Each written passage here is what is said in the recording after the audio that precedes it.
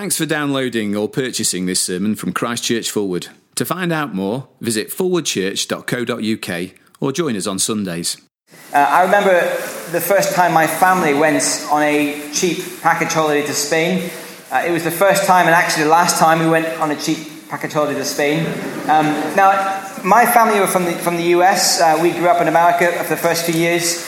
We were used to doing holidays in the US, vacations over there, and we knew how those sort of vacations worked. But we'd never been to a cheap package holiday in Europe. We'd never done it. We had no idea what to expect. Now, we had moved to Scotland, and we'd been on a few holidays in Scotland, and we thought, well, we'll use the Scottish experience to calibrate our expectations for Spain. Now, if you haven't been on a holiday in Scotland in October or March, let me just paint a picture for you.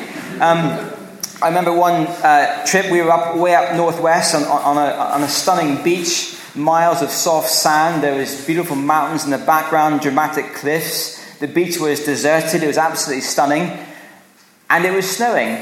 That is a typical holiday in Scotland around about March time. So armed with that expectation, we thought, well, we now know what Spain will be like. And so with suitcases bulging full of jumpers and body warmers and raincoats, we headed off to Spain. And so you can imagine our shock stepping off the plane down in Malaga, and we were hit by this wall of heat. And we thought, we've got the wrong expectations. We were prepared completely wrongly for what was about to come. So, of course, having the right expectations can make a huge difference to what we then experience. And it's true in lots of areas of life. It is certainly true when it comes to leading a small group. Now, this is where the analogy breaks down, because leading a small group is not a holiday in Spain, just to clarify that, in case that's what you are thinking. It does sort of break down there. But what I want to do just in the next few minutes is, I hope it'll be nothing new for you guys. I know some of you have been leading small groups for years and years, but it's just good to be really clear as a group what kind of expectations we have for our experience of leading a small group in the coming year. Now, I've got 3 headings in our handout, so I want to think about our expectations as leaders, for those of us sitting here this morning. Then expectations that we could set for our groups, so helping our groups to have the right kind of group expectations for the coming year. And then finally, what kind of support we can expect as leaders as we do this role of leading small groups. So those are the 3 areas I want to think about expectations as we begin. So first of all, for us as leaders, as we embark on a new year, some of you will be leading new groups for the first time. Some are leading groups that have been going for a while. Some are leading groups for youth, some for students, some for the wider church family, all kinds of groups. But what should our expectations be as leaders in all those groups? Well, I want us to turn to Colossians 1, there in the handout, Colossians 1, verses 28 and 29, to get our thinking clear about expectations. In fact, before I read those verses, I wonder, we just have 2 minutes now. I wonder if you just turn to the people in your groups around you and just spend a couple of minutes before we read Colossians, just thinking, as we think about our expectations for the coming year as small group leaders, maybe just think of one thing that we are particularly looking forward to and one thing that we are particularly daunted about as we think about our expectations for the coming year. Maybe just chat to 2s and 3s around you in your groups. One thing you're excited about, one thing you're daunted about in the coming year. Well, I want us to look at Colossians 1. These 2 verses give us just a very brief snapshot into the Apostle Paul's expectations for his own ministry amongst the Colossians. And I think we can do well to imitate and copy his expectations in our own ministry in our small group. So, well-known famous verses, Colossians 1, verse 28, Paul writes, "We proclaim him, admonishing and teaching everyone with all wisdom, so that we may present everyone perfect in Christ. To this end I labor, struggling with all his energy, which so powerfully works in me." It's wonderful to be standing up here looking out at this room full of people and to know that you're willing to be leaders, a wonderful gathering of people. And to think that behind this room stands, I guess, around about 700 or so people who have signed up to be in a small group across our different generations here at Christchurch. It's a great thought that so many people are going to be in a small group this year. But as we think about those numbers, all kinds of people, we've got people in different ages and stages of life. We've got, year 10 boys just getting their heads around small groups. Maybe they hate talking in public about what they're thinking and feeling. They hate sharing stuff in a group. Maybe you've got a first-year student who'll be arriving in a few weeks, trying to work out what it means to be away from home, in a sense, independent. They've got lots of freedom. What does it mean to kind of live their lives? You've got maybe a 20-somethings kind of grappling with their first job and the new responsibilities and timetables and commitments, and maybe dealing with the sense of surprise at how hard work can be, the pressure work can bring. Maybe someone who's just got a young family, new parents trying to grapple with lack of sleep and the pressure of looking after these new young lives and not having the same routines they used to have, stressed maybe, feeling overwhelmed. Maybe we've got others who are grappling with kind of the empty nest experience. They've had their family, they've moved away, they're not as in touch anymore. They're wondering what their role is now. You've got others facing bereavement, failing health, worries about the future. In a church family of 700 people, we're going to have people at all kinds of ages and stages and challenges in life. That is the nature of what we're up to here at Christ Church. So lots of different people, lots of different presenting needs. But what is the one thing every single person that I've just mentioned, what is the one thing that they all need most? Well, Paul tells us. He tells us what his goal is in ministry. It's there in verse 28. He says that he wants to present everyone perfect in Christ. Or, if you like, mature in Christ. I guess the picture is, you can imagine a plant. Paul uses this picture in chapter 2 of a plant that grows. It starts off like a small seedling, just a few roots, just a little flimsy stalk. But over time it grows and the roots go down and the stalk grows up and there's fruit and branches and there's maturity. There's a growth that takes place. And I think that's the image that Paul has of the Christian. Yes, in one hand, the moment we put our trust in Christ, we are in Christ, we are saved, we have new life. But there's also maturing that needs to take place. There's growth that has to happen. We need to mature and grow as Christians. And what Paul was passionate about was maturing people, helping them to be perfect in Christ. And whether we're helping to look after a year 10 boy who is so nervous he can't even speak in a group, or someone dealing with bereavement or failing health, whoever we're looking after, what people need most overall is to be mature in Christ. Not in some simplistic way where we say, well, it's fine, don't worry, Christ loves you, it's all going to be fine. No, Paul says, with all wisdom, we do this ministry. The human heart is deep and complex. The way that we come at life is nuanced and complicated. And that's why growth has to happen. We need to see how Christ affects every nook and cranny of our hearts. And in small groups, we have a chance to journey with people to help them to see increasingly how Christ changes everything in their lives, whether you are a year 10 boy or whatever. And so I hope our goal as small group leaders, overall, the overarching goal is to help our group mature in their faith in Christ. That is what each of us needs most. That is what will help us stand firm and to endure in this life as we grow in our maturity in Christ. Which I think is worth saying. This means that if that is our goal, and I hope it is, then our goal shouldn't be something else. I'm sure we're not thinking this. I'm sure he wouldn't say this, but it's worth just being clear that the goal of being a small group leader is not primarily for our group to like us. Although I'm sure they will, you're a lovely bunch. But that is not the primary goal of our times together. It's lovely when people say, oh, I love being in your group, or I've got the best group ever, I've got wonderful leaders, and think, oh, that's nice. And I'm sure they'll say that. But that is not the primary goal, for them to like being in our group. Actually, it's for them to mature in Christ. Or it's not for people to say, oh, you're a great host, or we love coming to your house, or we love the way that we can just have a chat, or we love the community that you've created in your small group, or we love the friendship we've discovered in the small group.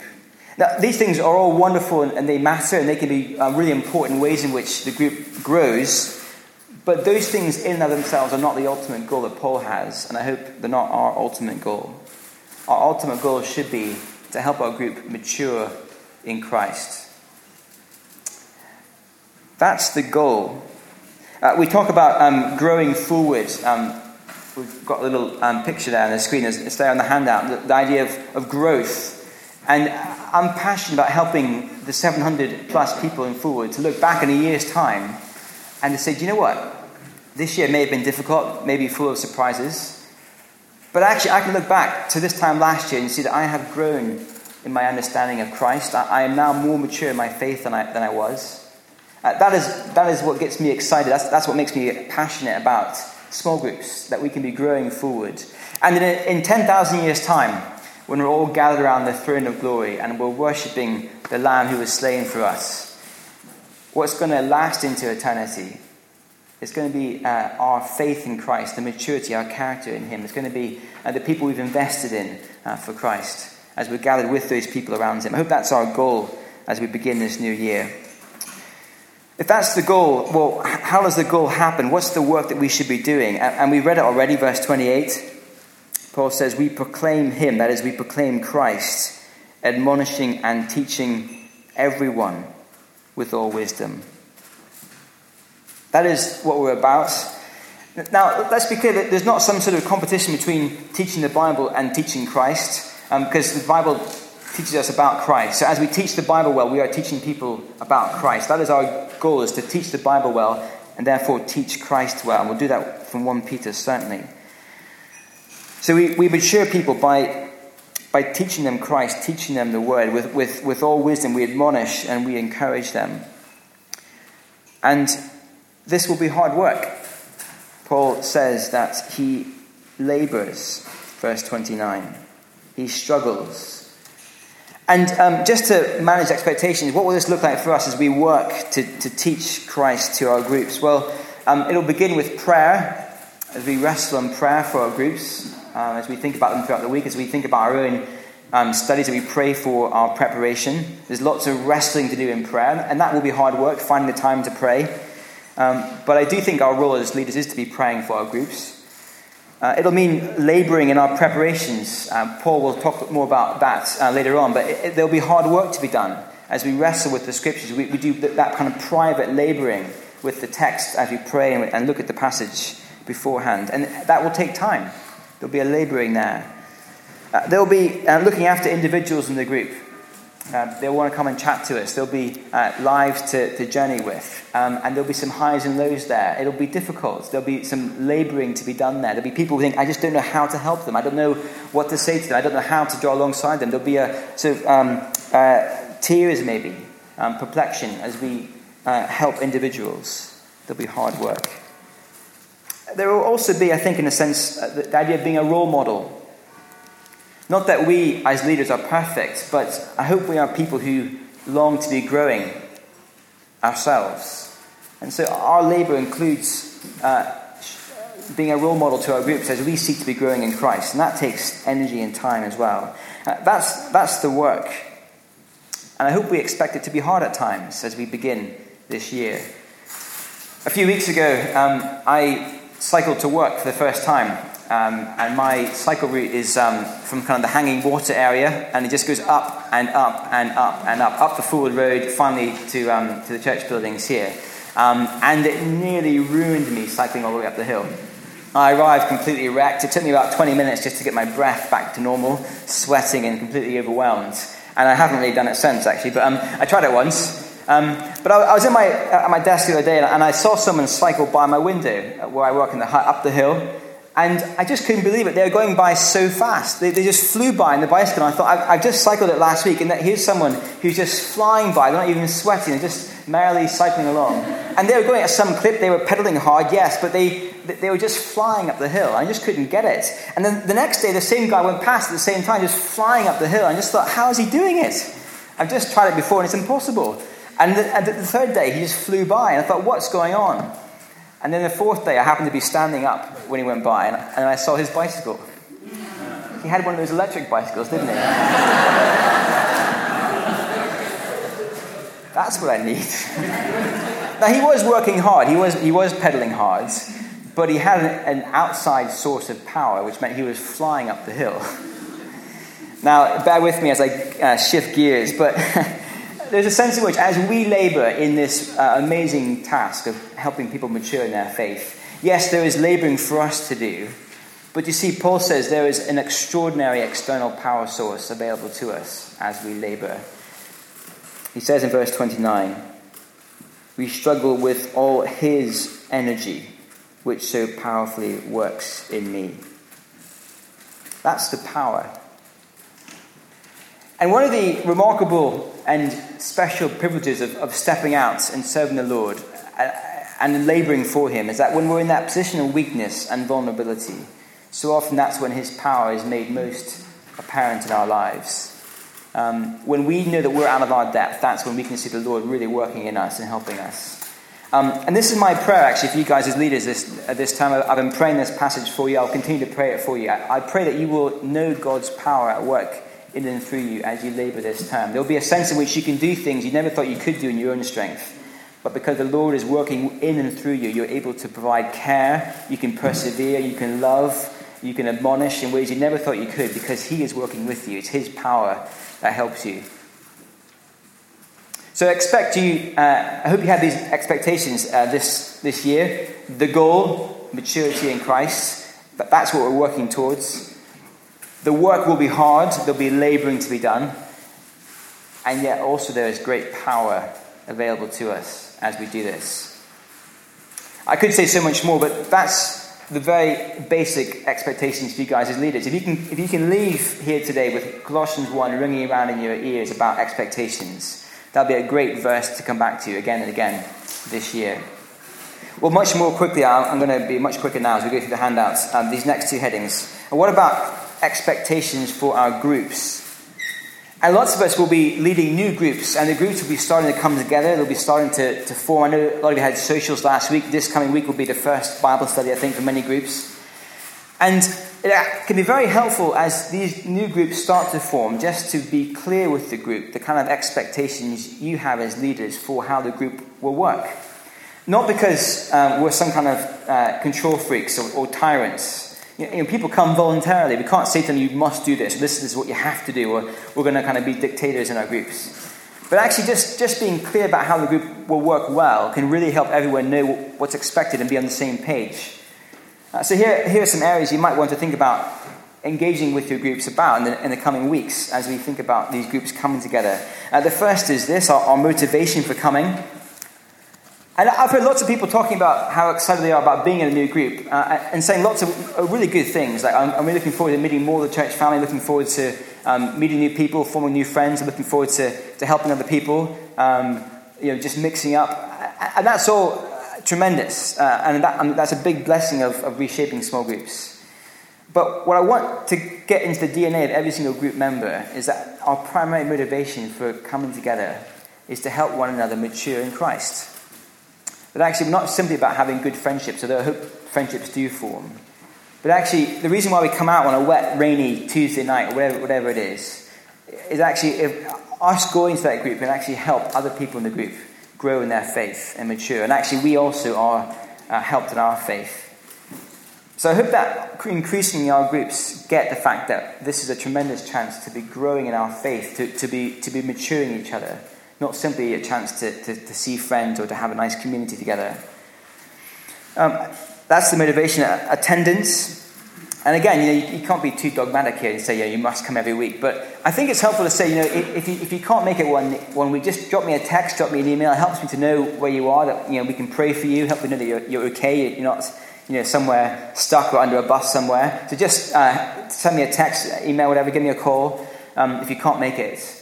But actually, I hope you can make most weeks that this is one of the key events in your diary. That group members know that it's not something you just kind of dip in and out of whenever it's convenient. That actually there's a sense of commitment to the group. Again, you can't say to people you have to do this, but actually groups tend to really fly when most people come most weeks. That's when groups really bond and grow and open up. So if you can have a conversation about attendance, that can be helpful. And you'll need to pitch it for your group. You'll work out what's best. But it's good to talk about expectations there if you can. Preparation. What do people prepare for before coming to a group? And again, you'll need to pitch it if you're doing a year 10 boys group or whatever. Work out what's going to be most helpful, what's realistic. But if people can read the passage beforehand, for example, that can be a real help. If they can really engage with the sermon beforehand, that can be a real help. If they weren't there at the service, maybe get the recording. Listen to Paul's helpful overview from the video. It's on the website. There's lots of ways to prepare. Pray through the passage. But it'd be good just to share with the group that's a really helpful expectation to come having thought a bit about the passage if they can. And that'll be different for different people. Openness in the group. Now, groups will take time to gel and bond, and you're not going to find that in week one your groups are going to be pouring out their souls to one another. Normally, you might, but not, it's going to be surprising in a way. But it's good to start aiming for increasing openness as we talk about application and our struggles, when we talk about prayer requests. To say to the group, we hope this becomes a place of trust where we feel able to really share what's going on in our lives. Now, that might take time. I might take commitment, but actually what we're aiming for as a group is to increasingly get to a point where we can be open, we can really share with one another. And it can be good to say at the beginning that that's what we're aiming for. Now, it might take time, but let's work towards that. And finally, in terms of support, what I'm thinking here is that as leaders, I hope we are going to offer support to our groups. It might be that we say to each group member, well, let's have a coffee at some point each term, just kind of one-to-one, or maybe have a meal together.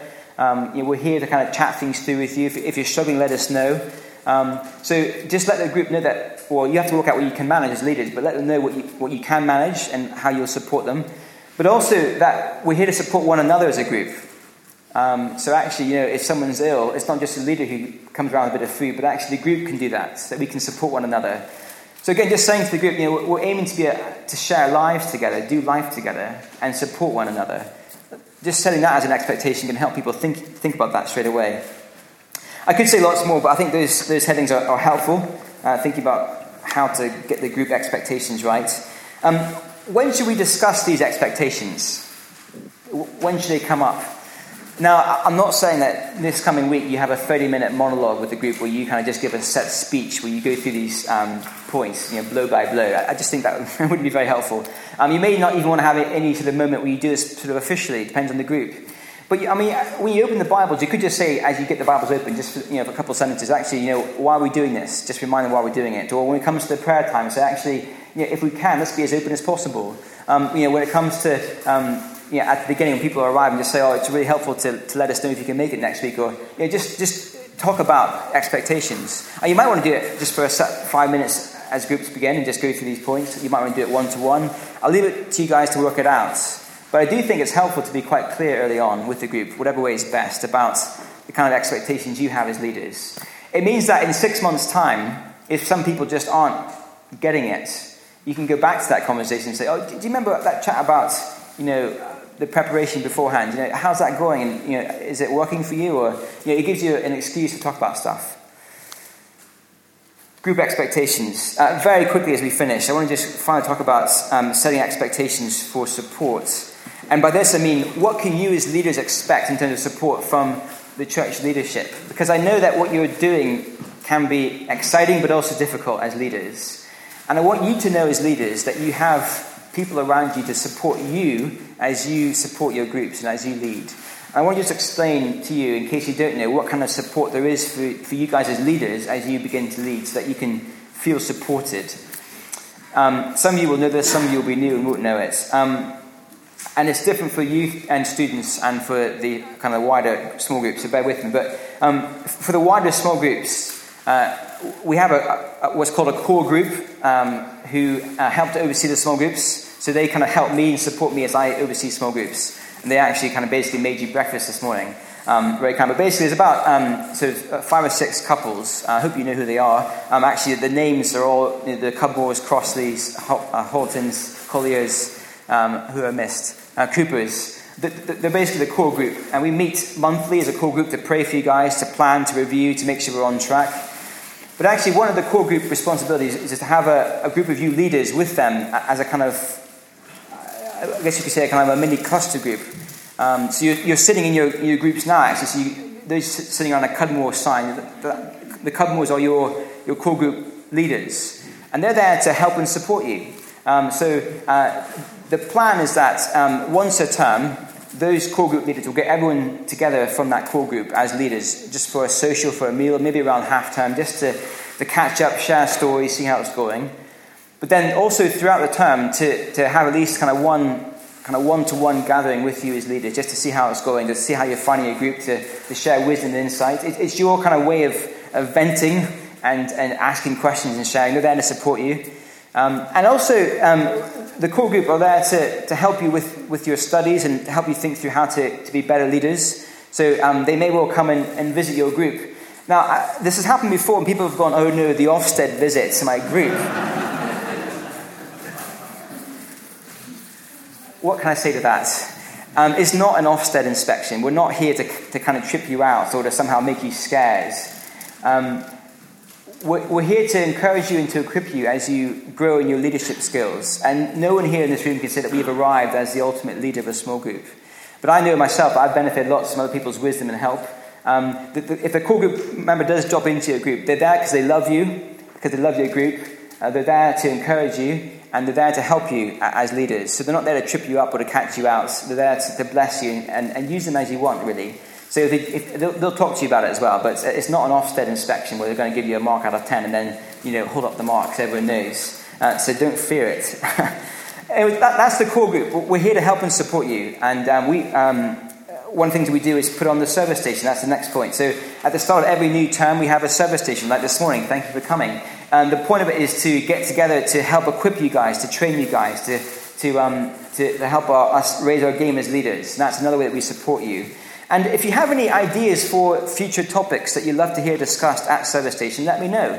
If there's a particular area of small group leading, you think, I'd love to hear a bit of teaching on that topic, come and drop me an email, have a chat to me. We can try to think how to teach that from Service Stations. Study notes. Whoever's preaching through that sermon series will write study notes and send them out. Paul is helpfully preaching through 1 Peter, and he's also writing the study notes for you guys.